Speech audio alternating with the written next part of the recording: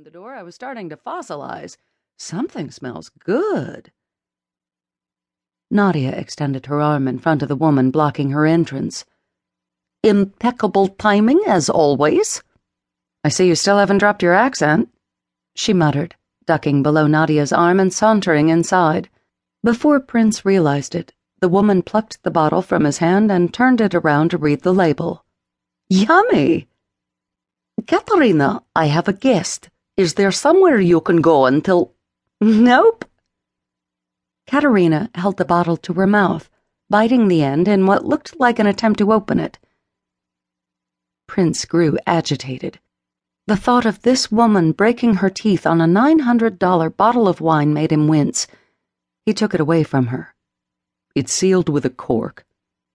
Ah, she said with a snap of her fingers. I should have known. Nadia likes the fancy stuff that doesn't come with a screw top. Don't you, Nads? Don't call me that, Nadia bit out, slamming the door. What sewer did you crawl out of today? Hey, is that any way to greet your long-lost... Nadia cleared her throat. Shall I just get my wallet? The woman raked her fingers through her hair and turned around. Now I'm insulted. I only borrowed money once, and I paid it back the next day.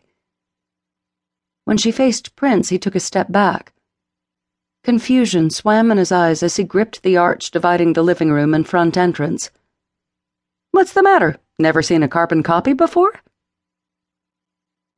His eyes darted between Nadia and Katerina. The resemblance was uncanny. They were identical twins. Same warm eyes, same flawless skin and heart-shaped face, same attractive figure. The main difference was that Katerina had dyed her hair black, and it looked like the only thing that brushed it was the wind. When Nadia approached her sister, they registered at the same height, and yet the differences in personality between the two were striking. Katerina wore leather pants and a black shirt that revealed an inch of midriff. Her black boots were scuffed, and she didn't paint her nails or wear makeup that he could see. Not that she needed any. Her skin was luminous. Prince had always been fascinated by the way a person's body language spoke before they did. Each woman had a confident stance, but in different ways. Katerina's pose was smug and nonchalant, whereas Nadia seemed ever aware of her ladylike posture. Take a picture, it'll last longer, Katerina said with a snort. She slung her right arm around Nadia's shoulder, waiting for Prince to respond. Nadia stiffly gazed at Prince with an apologetic look in her eyes. Prince bowed slightly. Pleased to make your acquaintance, Katerina Kozlov. Kat. He flicked his glance up. She jutted her hip to the side and smiled softly.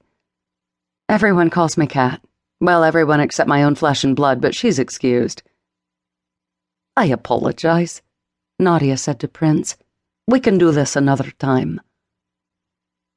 Prince slid her a reassuring smile. If you didn't prepare enough for 3, we can always share a bottle of wine. Sounds perfect, Kat exclaimed. A flutter of amusement rolled through Prince, but he concealed his smile. She didn't have an accent like Nadia, and her personality was a force to be reckoned with. Nadia frowned and looked toward the kitchen. I only baked 2 quails. Kat wrinkled her nose. Quail? No thanks. Why don't you 2 gobble that up and I'll just order a pizza? And who will pay? Nadia asked. Prince quickly spoke up. I'll cover the expense. Swell, Kat said jauntily, walking past him. I left my credit cards behind and I'm low on cash. She suddenly whirled around and held up her index finger. I want the largest pizza they sell that has 3 kinds of meat, extra everything. Oh, and a 2-liter bottle of soda with a side order of garlic breadsticks. She nibbled on the tip of her thumb. And if they have anything sweet, I'll take it. Cinnamon sticks, brownies, whatever. What if I just order it all? Prince suggested.